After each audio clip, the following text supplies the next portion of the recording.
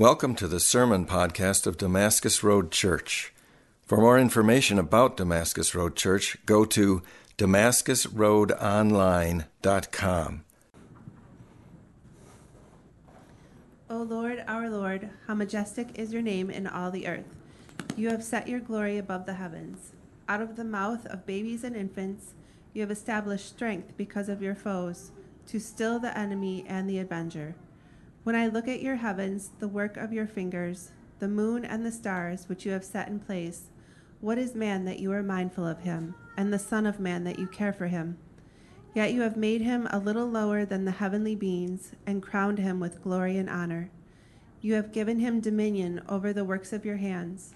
You have put all things under his feet, all sheep and oxen, and also the beasts of the field, the birds of the heavens and the fish of the seas, whatever passes along the paths of the seas.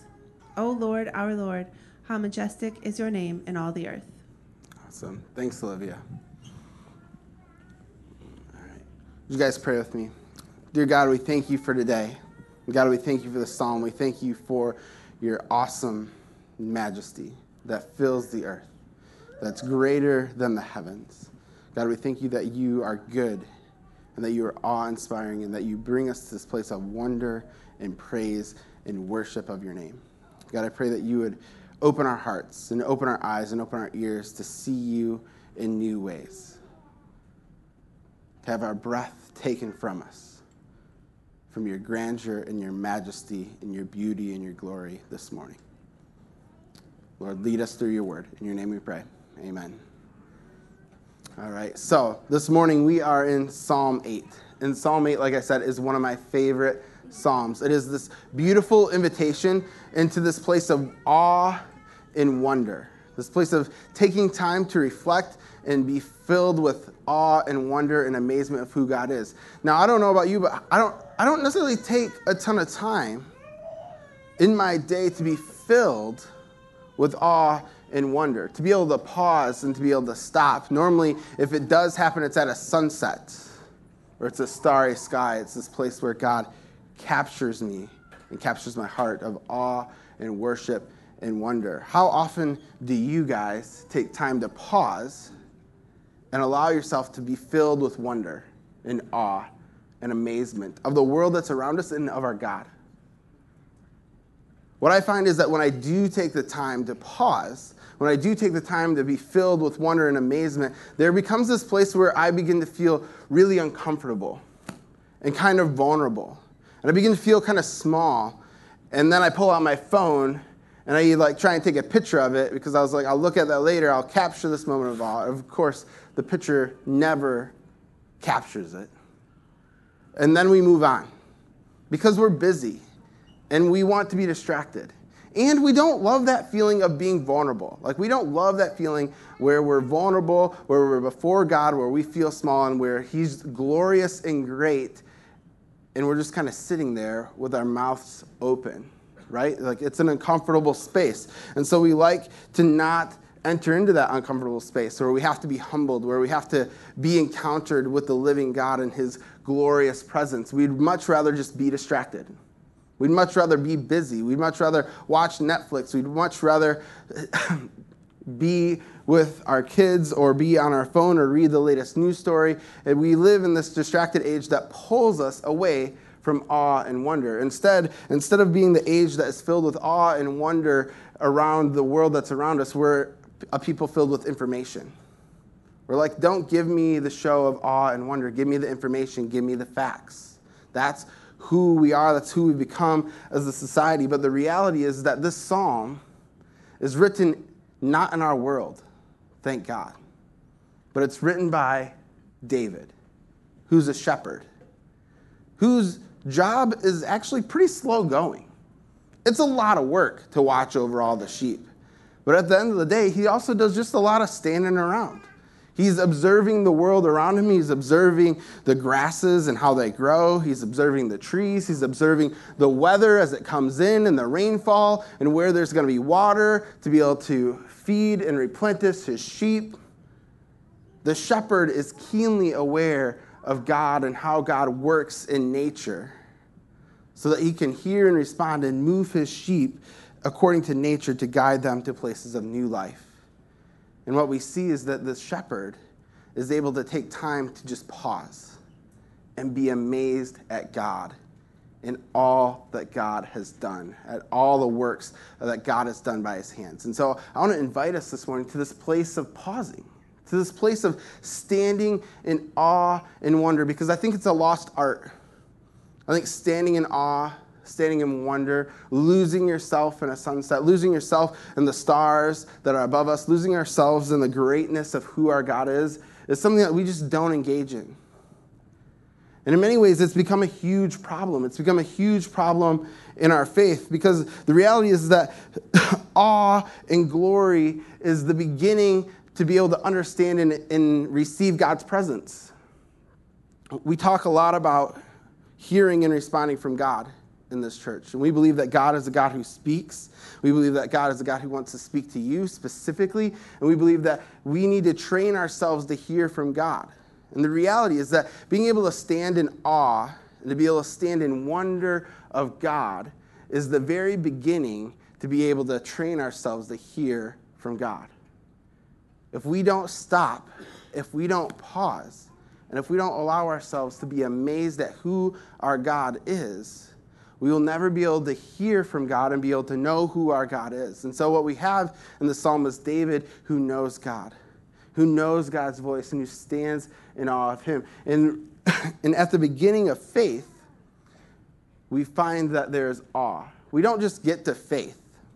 What we find is that faith has a genesis. It has a starting point. And the starting point of our faith is this place of awe and wonder of who God is. You didn't just receive a bunch of facts about who God is and you're like, yeah, that sounds good. No, you encountered the living God who created the heavens and the earth, and you encountered something that was so true, so magnificent, so beautiful, so that spoke to your soul, so awesome and wondrous that you're like, I want to be there. I want to be in the presence of that thing.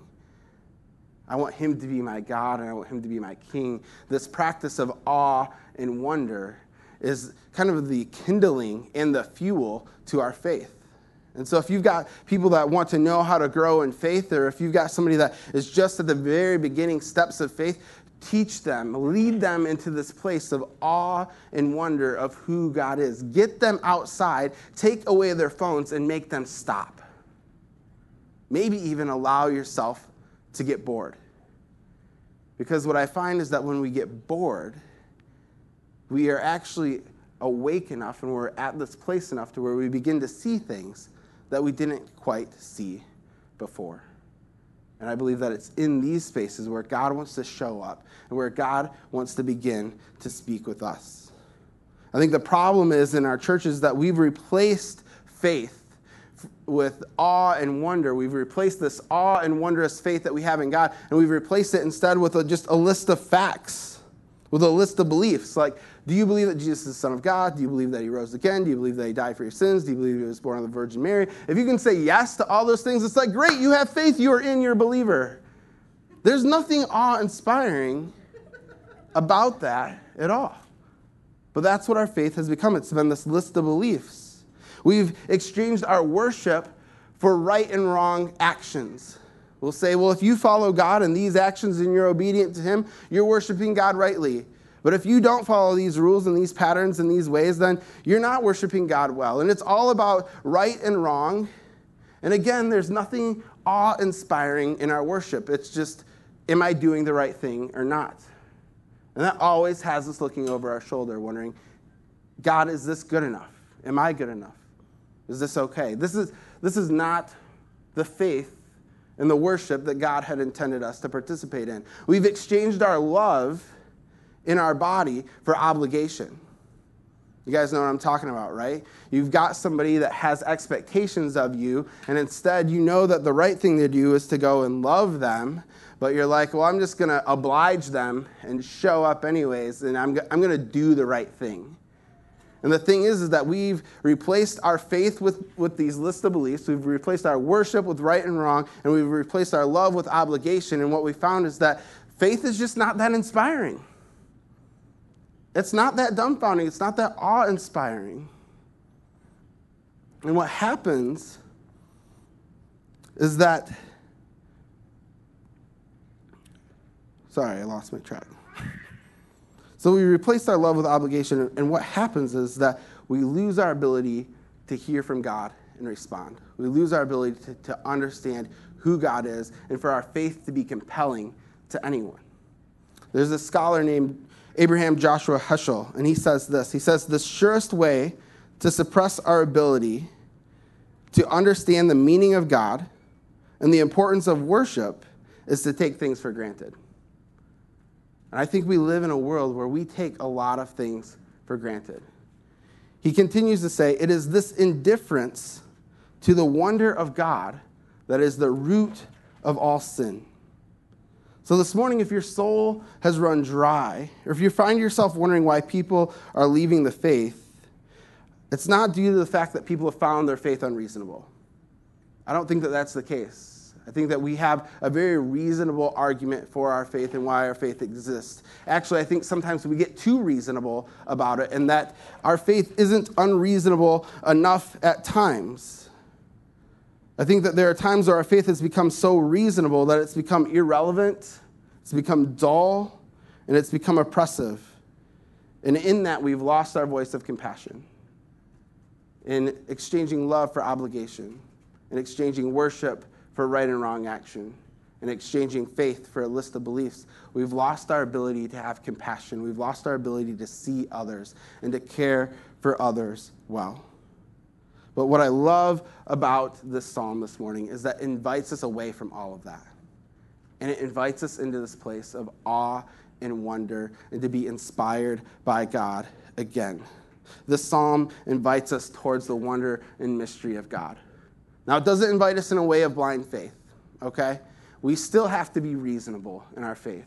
People deserve to be able to ask good questions, and they deserve to have good answers given to those questions. What I find is that when people ask good questions, the answers that satisfy them isn't always just reasonable information, but it's information that's presented in a way that leads them to a place of awe and wonder that says, oh, there is truth there. Oh, there is life there. There is something more amazing there than what I know that is true and have experienced over here. And so this place of awe and wonder, we're just naturally drawn towards it. And our faith, I believe, has amazing answers, truly amazing and fantastic answers to life and to who we are and to who God is and how God loves us and redeems us and wants to restore us, that it is incredibly compelling and that we as God's people need to continue to embody that. And the way that we're going to embody that and live that out is if we take time to worship Him as God and King over our lives and stand in awe and wonder over Him. And so this is the invitation to us this morning, is to stand in awe of God. For some reason in our world, we're afraid that if you can get to a place of explaining something, we've taken away the mystery of the thing and it becomes less awesome. That's kind of the age that we live in, is that if we just want to explain things away. But my experience has actually been quite the opposite. When I dig in, when I begin to get more and more information about a thing, the more amazed I find myself being. There's this book that I engaged in recently. It's called The Hidden Life of Trees. And it's all about trees and how trees live and how trees communicate and talk and live in relationship and community with one another. Things that just blew my mind. Like, did you know that trees can communicate with one another through fungi in the soil? They send electrical impulses. Now, it moves really slow, but they're able to communicate to one another when there's predators, when there's bugs that want to attack. There's actually places where the tree can respond and cause their bark to taste differently so that bugs won't want to eat it up and be able to continue to kill it. There's ways that in the Saharan African desert where if there is a tree that's getting eaten by a giraffe, it sends out pheromones to all the other trees that are around it to where those trees change the taste of their leaves so that when the giraffe gets to that tree, the leaf is now bitter instead of sweet. That's amazing. Like we're talking about trees here. They don't have feet. They don't move. They just kind of sway around in the leaves. But when you get close and you begin to have more information about it, trees are pretty awesome. Trees are pretty wondrous. And so if you want a way to engage in the amazingness of God and the systems that God has created in this world, I encourage you to pick up the book, The Hidden Life of Trees, and you'll find yourself worshiping the God who has created trees and all the variety of species among us and the ways that God has made them for them to live, for them to grow, for them to thrive and bring life among us, okay? And that's just trees, right? There's so much more in the world. And so as a people of faith, we don't have to be worried about giving good answers. We don't have to be worried about being reasonable and explaining our faith with reason, because the more you get into the Word and the more you get into the Bible, the more awesome and amazing and profound it gets, to where you're like, that is just true and that is beautiful, and you find yourself worshiping the God who's made it all. And that's what this psalm is about. It's inviting us to return to a place of true faith, to return to a place of true worship and to true love, and to live in relationship with a God that is full of humility and compassion and grace for others as we walk out this awe with him. And so let's get into the psalm this morning. The psalm begins with just an explosion of praise. O Lord, how majestic is your name in all the earth. You have set your glory above the heavens. Basically what David's saying here is he's saying, everything that's majestic in this world, the most majestic thing that you can think of, that you've experienced, that you've seen with your eyes, knowing God and being in relationship with him is like that, but even more. And he goes on to say that it's not just enough to imagine the most majestic things in the world. He says, instead, imagine the heavens, which includes our sky and the clouds, but also the stars and the moons and the universe and everything that you can see in the night sky. He's like, consider that and how amazing that is. God's glory is actually above that. Is anyone's head spinning? Of all of the beauty and the glory in the earth, for me, it's hard to even wrap my mind around the idea of just the vastness of earth. And then when we move to the vastness of the heavens, and then to say that God is above that, there's this thing where we just hit our capabilities, we hit our limits of what we can imagine, of what we can do, of what we can be before God, and it is good. It is good. It is so good.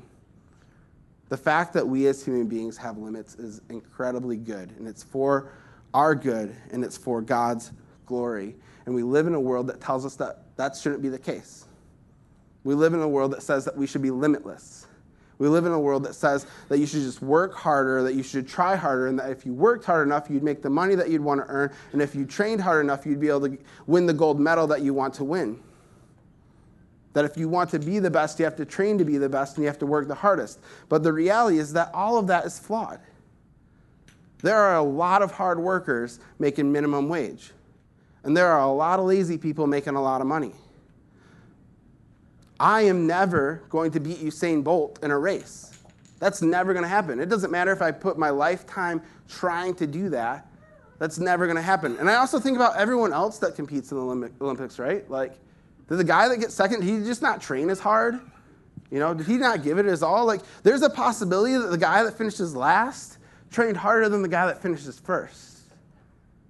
And it's because we're human beings and we have limits. And limits are good because these limits remind us that we're not God. And we need that reminder. We need that reminder that he is God and that we are not. And so where you face limits and where you face weakness in your life, embrace them. Embrace them. Because our God is the God who's majestic. His name is great in all the earth, and his name is higher than the heavens. And there's this place where God is just inviting us to just go, whoa. He's inviting us to almost return back to the life of a child. Right now, my son is 3, and his life is full of wonder and awe. Right now, my son's favorite word probably is whoa. The amount of times he says whoa in the day is amazing.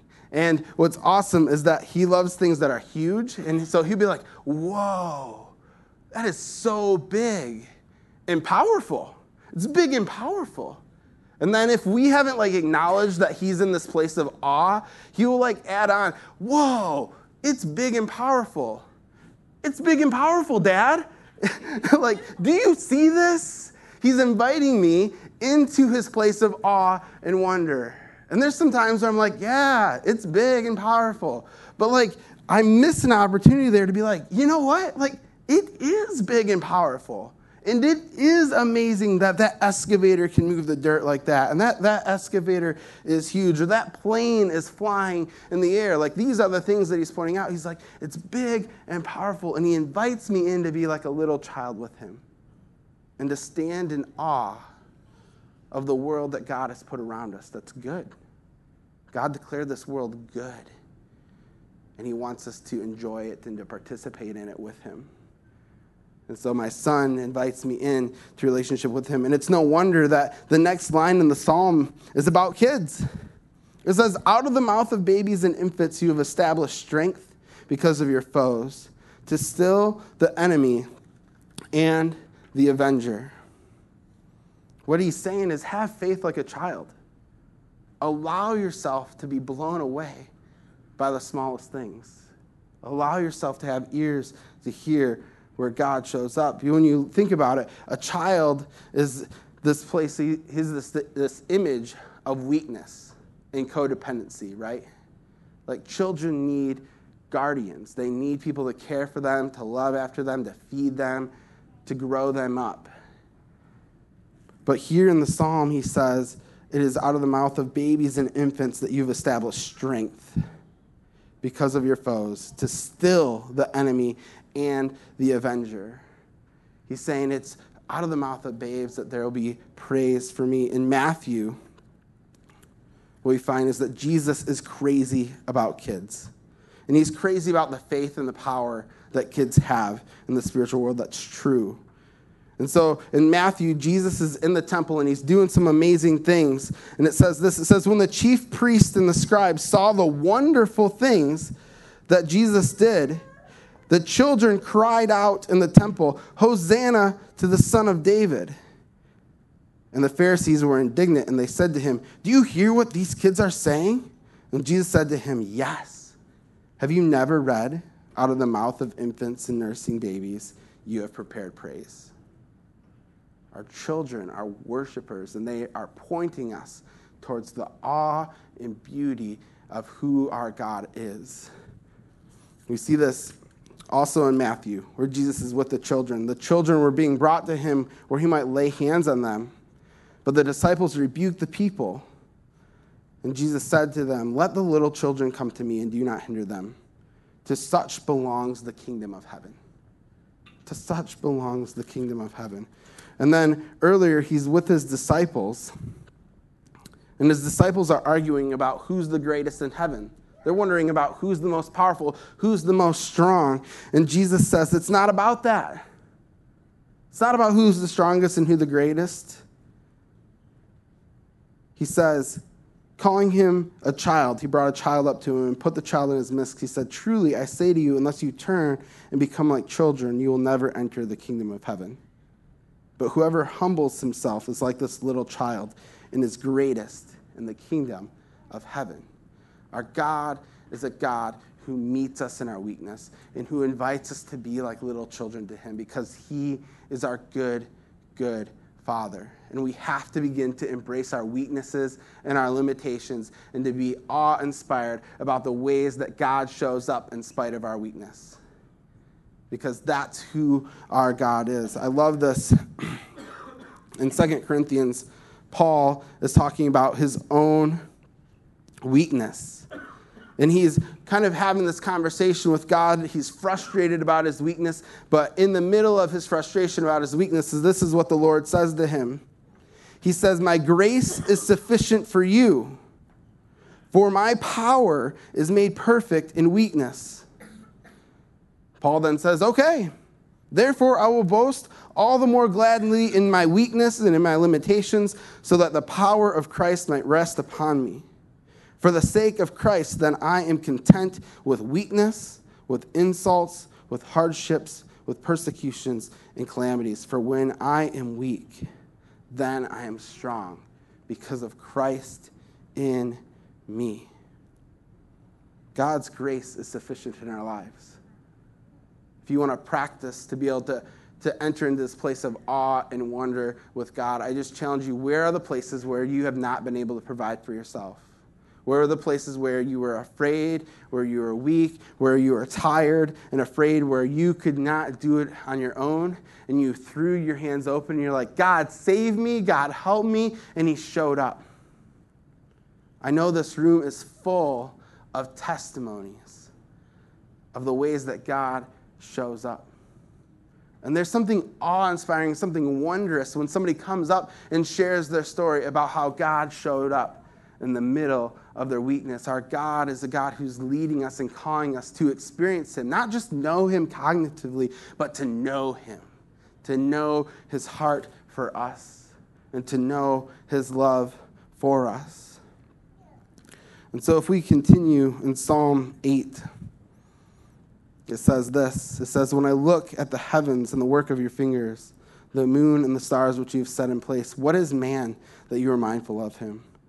And the Son of Man that you care for him. I mean, if you're amazed at how God showed up in your weakness, have you also not been amazed when you just stare up at the sky? I don't know about you, but I am always taken away by the wondrous glory of the heavens, especially at night. Now, I had this opportunity to go to Colorado right out of college. I took like this 21-day cross-country trip out west. And the very first night out west, we decided to camp on the side of a mountain at 12,000 feet. And I thought I had seen the stars before. And we even went to bed kind of gazing at them. But there was something that woke me up at 2 o'clock in the morning, and the tent fly was off, and I opened my eyes, and I couldn't believe my eyes. But the stars were like, it was like glitter. It was like glitter in the sky. I could not believe it. I'd never seen the sky so clear and so full of the stars. And I felt so small in that space. But I also felt so good. My mind went to the song in that space of, he's got the whole world in his hands. And here I am, sleeping away under this canopy of the stars and the moon and the sky, and it's glorious and it's great, and I'm struck with awe and wonder that doesn't lead me to a place of fear, but leads me to a place of rest and a place of peace and a place that knows that my God sees me and my God loves me and my God has got me. And so there's this place where we are just overwhelmed by God's goodness. There's this place where God makes us just wonder as we look at the sky, God, who am I? Who am I that you care for me? Who am I that you would love me? And what we find in the scripture as we continue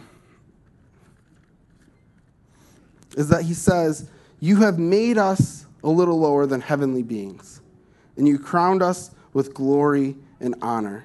And you have given us dominion over the works of your hands, and you've put all things under our feet. And so what happens here is that our God is big, and our God is strong, and our God is awesome. And our God is up here. So this visual helps us. So God is here. He's above all things. Now in the text it says that when we look at the skies and we wonder who are we, and we begin to feel small, what we're experiencing is this place of vulnerability and humility that allows us to acknowledge our weakness and allow us our limitations to say that we're not God. But the psalmist David says that we were created a little lower than heavenly beings. And the word that he uses there actually is God. We were created a little lower than God. So there's God, and then there's us, like right here. Now, the reality is that when we get really honest about who we are, like if we just like get right down to the elemental forces of who we are, like we're a bag of dust walking around the earth with the Spirit of God in us, right? The only thing that makes us significant in the world is that in all of creation, God looked at us human beings. He says, you know what? I'm going to make you in my image and in my likeness, and I'm going to breathe my breath in you. That's what makes us beautiful and valuable. It's because of the one who has made us. And he sets us just below him in the order of creation. And he sets all of the other creation underneath our feet. He says, everything that I've created, I'm giving to you and I'm putting into your hand. We're going to talk about that in a little bit. But what I want us to see is that there's this place where we are humbled, where we're brought low before God. And I believe that humility is living in the space that's under God. But there's this floor. I said that we're a bag of dust, right? And we're created out of the dust. And so down here, there's dirt.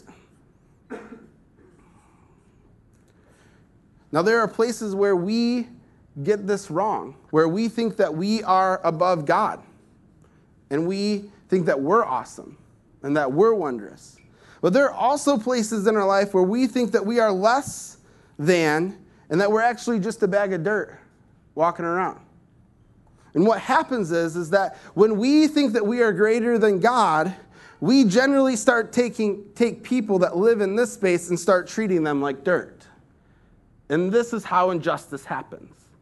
This is how injustice happens. And righteousness is when God puts all of this in the right order. And so the right order is that when we've been treated like dirt, for righteousness to happen is that we need to be restored to where we're above dirt and below God. And when we have people who are inflicting unrighteousness upon other people and treating other people like dirt, they need to be knocked down and humiliated to a place to where they're properly put below God but above dirt. Okay? Now, in the Hebrew, the word for humility means not rising far from the ground. And so you could kind of say humility is down here.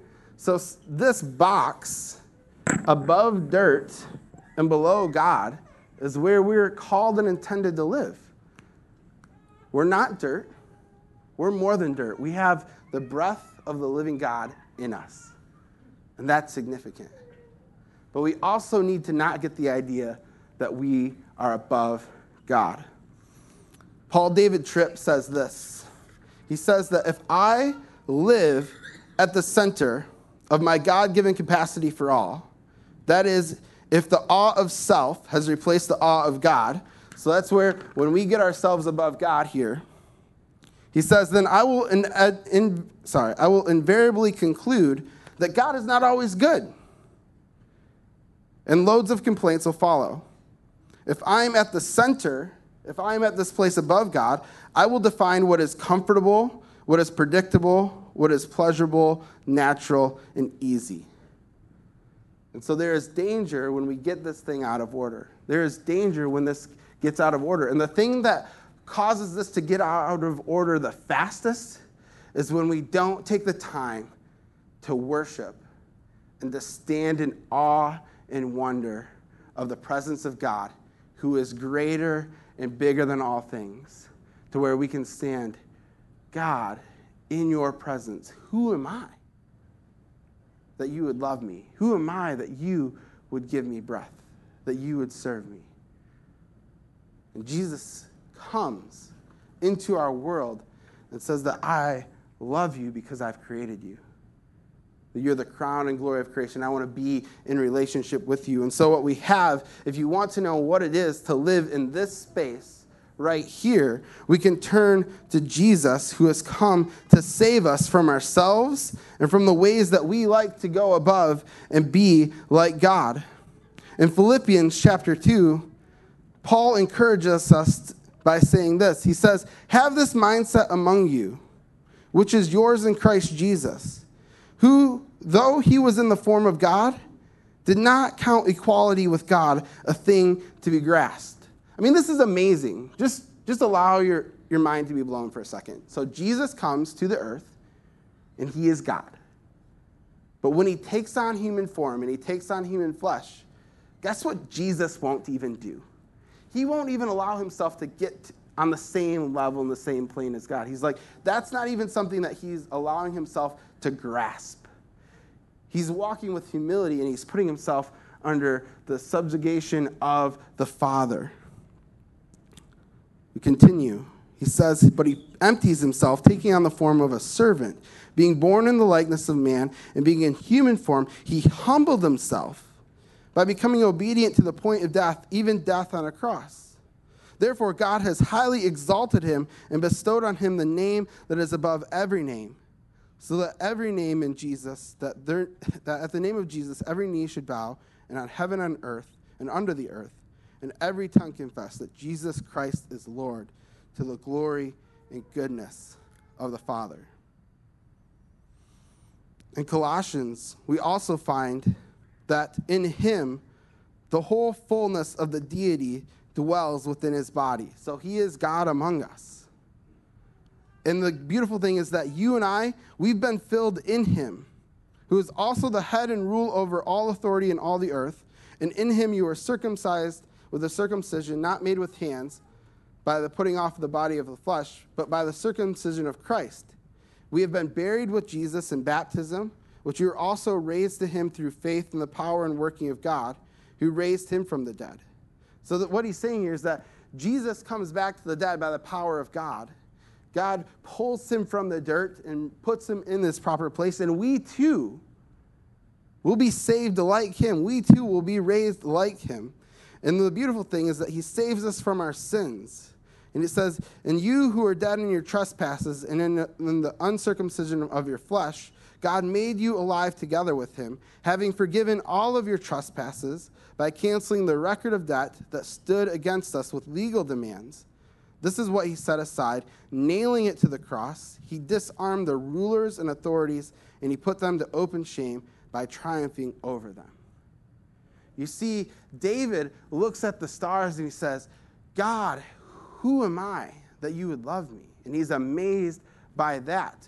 What I think is true for me is that I look at how I try and act as God and how I oppress others, or how I believe the lie that I am only dirt, and I look at my sin in my life and I go to Jesus and I'm like, who am I that you would die for me?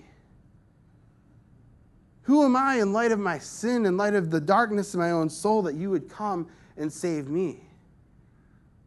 And Jesus is like, oh, but you are my son, and you are my brother, and you are my daughter, and I have come to rescue you from yourself and to make all things right. I love what it says here. It says that when we were dead in our trespasses, God made us alive together with him, forgiving us all of our trespasses, that he cancels the record of debt that stands against us, and that he nails it to the cross, and he openly shames it.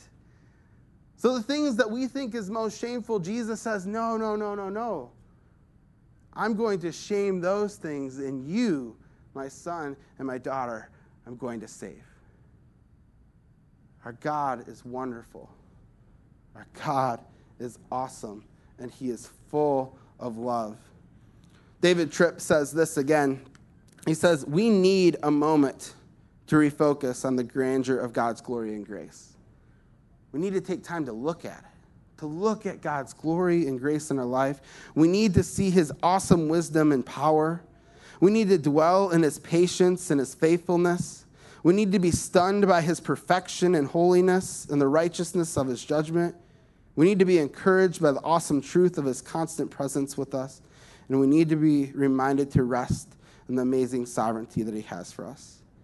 We need to be blown away by the reality that by grace he has done all of these things for us, that he has unleashed his awesome glory on us. You see, awe doesn't just remind you of who God is. It redefines who you are as his creature and as his blood-bought child. I love that line. As his blood-bought child, that he brings definition to who we are. And so in Psalm 8, the psalm continues by defining who we are. He says, you've been given dominion over the works of your hands. You've put all things underneath our feet, all the sheep and the oxen, all the beasts of the field, the birds of the heaven, and the fish of the sea, whatever passes along the paths of the sea. God makes good things. At the end of every day of creation, God says, and it was good. And it was good. And then he puts it in our hands. And he says, go have fun with it.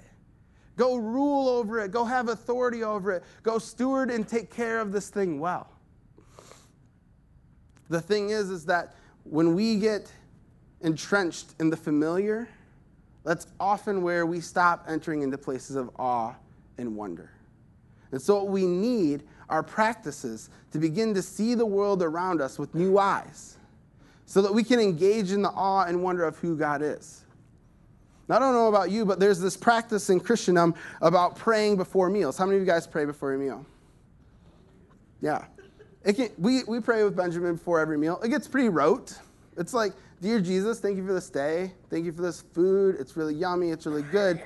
Amen. And normally, I'm not drawn into a place of awe and wonder and amazement over the food that I'm about to eat. Now, sometimes the food that I eat brings me there, right? But normally the prayer doesn't. But the purpose of the prayer and the reason why we pray is to draw us into this place of amazement and wonder and awe. And so I want you to think for a minute about the food that is on your plate and how it got there. It probably came from an animal. And so at some point, an animal had to live. And at some point, an animal had to die. That animal probably ate some form of grain or some form of grass. And so there was seed that had to be sowed. And that seed had to die. And that seed had to be watered. And it had to be planted. And it had to grow. And then it had to also die as the animal ate it. And as the animal lives, he dies. He has to be butchered by a person. There's then a person who packages the thing, who puts it on a ship, not a ship, a truck. There's a person who built the truck. There's a person who ored all of the metal out of the earth, pulled it out of the earth, refined it, beat it into sheets of metal. There's an engineer that designed the truck to make sure that the truck could travel down the road safely. There are engineers and people that made the roads. There were electricians who made the lights turn on at the grocery store so that we could have refrigeration. As soon as you start to really break this down, you start to realize that how many people did it take for your food to get on your plate? And that's pretty awesome. But that's not even just the end of it. I think the most awesome thing about food is that it reminds us of the redemption story of God. It reminds us that something had to die so that we could continue to live. And we get emotional about this when it comes to food, right? We make decisions about the food that we eat based on that. But what if we saw our food and the way that we ate our food as a reminder of how our God gave himself up so that we could live? I hope your next meal is mind-blowing. I hope it's awe-inspiring. I hope it leads you to worship the God who sees you, who loves you, who not only provides for your physical needs in that moment, but who also provides for you spiritually and eternally. Our God sees you, and he loves you, and it's awesome. And if you think about it, it redefines our work some too, right? Because for the food to get there, it required a bunch of different people to do their jobs. It took a bunch of people to show up. It took us to act responsibly, hopefully, around the ways that we use our resources. And if it doesn't, hopefully it causes us to stop for a moment and ask, are we acting responsibly about the good resources that God has given us? Because we are stewards of them. And they're the things that lead us to awe and wonder, which leads us to faith in him. So let's take care of the stuff that God has given us. Let's love those things well. And let's not forget where those good gifts in this world come from. The psalm then ends just how it began. O Lord, how majestic is your name in all the earth. Our God is good. And he has put us in a place where he wants to restore our faith, where he wants to restore our worship, and he wants to restore our love so that we can walk humbly with the world and the people around us, pointing them towards the awesomeness of God with compassion and love. That's who we are, and that's what we get to do. So it doesn't matter what your job is, what we get to do each day is to stand in awe and wonder of God. And we get to be like Benjamin. It's big and powerful, Dad. It's big and powerful. Do you see it? Do you not see how big and powerful our God is? Do you not see how awesome he is? The next meal that you have with people, you have an opportunity to share the gospel with them over the food that they have. You get to say, do you see this food? Do you see how we get to eat it because something had to die? You know, that's true about Jesus as well. Jesus died so that we could have life again. We get to say, do you see it? Do you hear it? Do you experience it? And we get to go into this world worshiping him and experiencing, not just cognitively knowing a bunch of facts about who God is, but we get to experience the living God who has put the very breath you're breathing inside of you today. Amen. Let's pray. Dear God, we thank you for this day. We thank you that you are good. We thank you that you are awesome. We thank you that you are the King of the universe. And God, we confess for the places where we ignore our limitations and try to be king over you. God, forgive us of the ways that we see ourselves as God in this world. And God, forgive us of the ways that we allow ourselves to believe the lies that we are only dirt. And God, may you give us the courage and the grace and the wisdom and the experience and the wonder to live in the space that is under your authority and your reign and your control with your breath living in us. God, may we be objects of your grace and compassion to this world as we go. In your name we pray. Amen.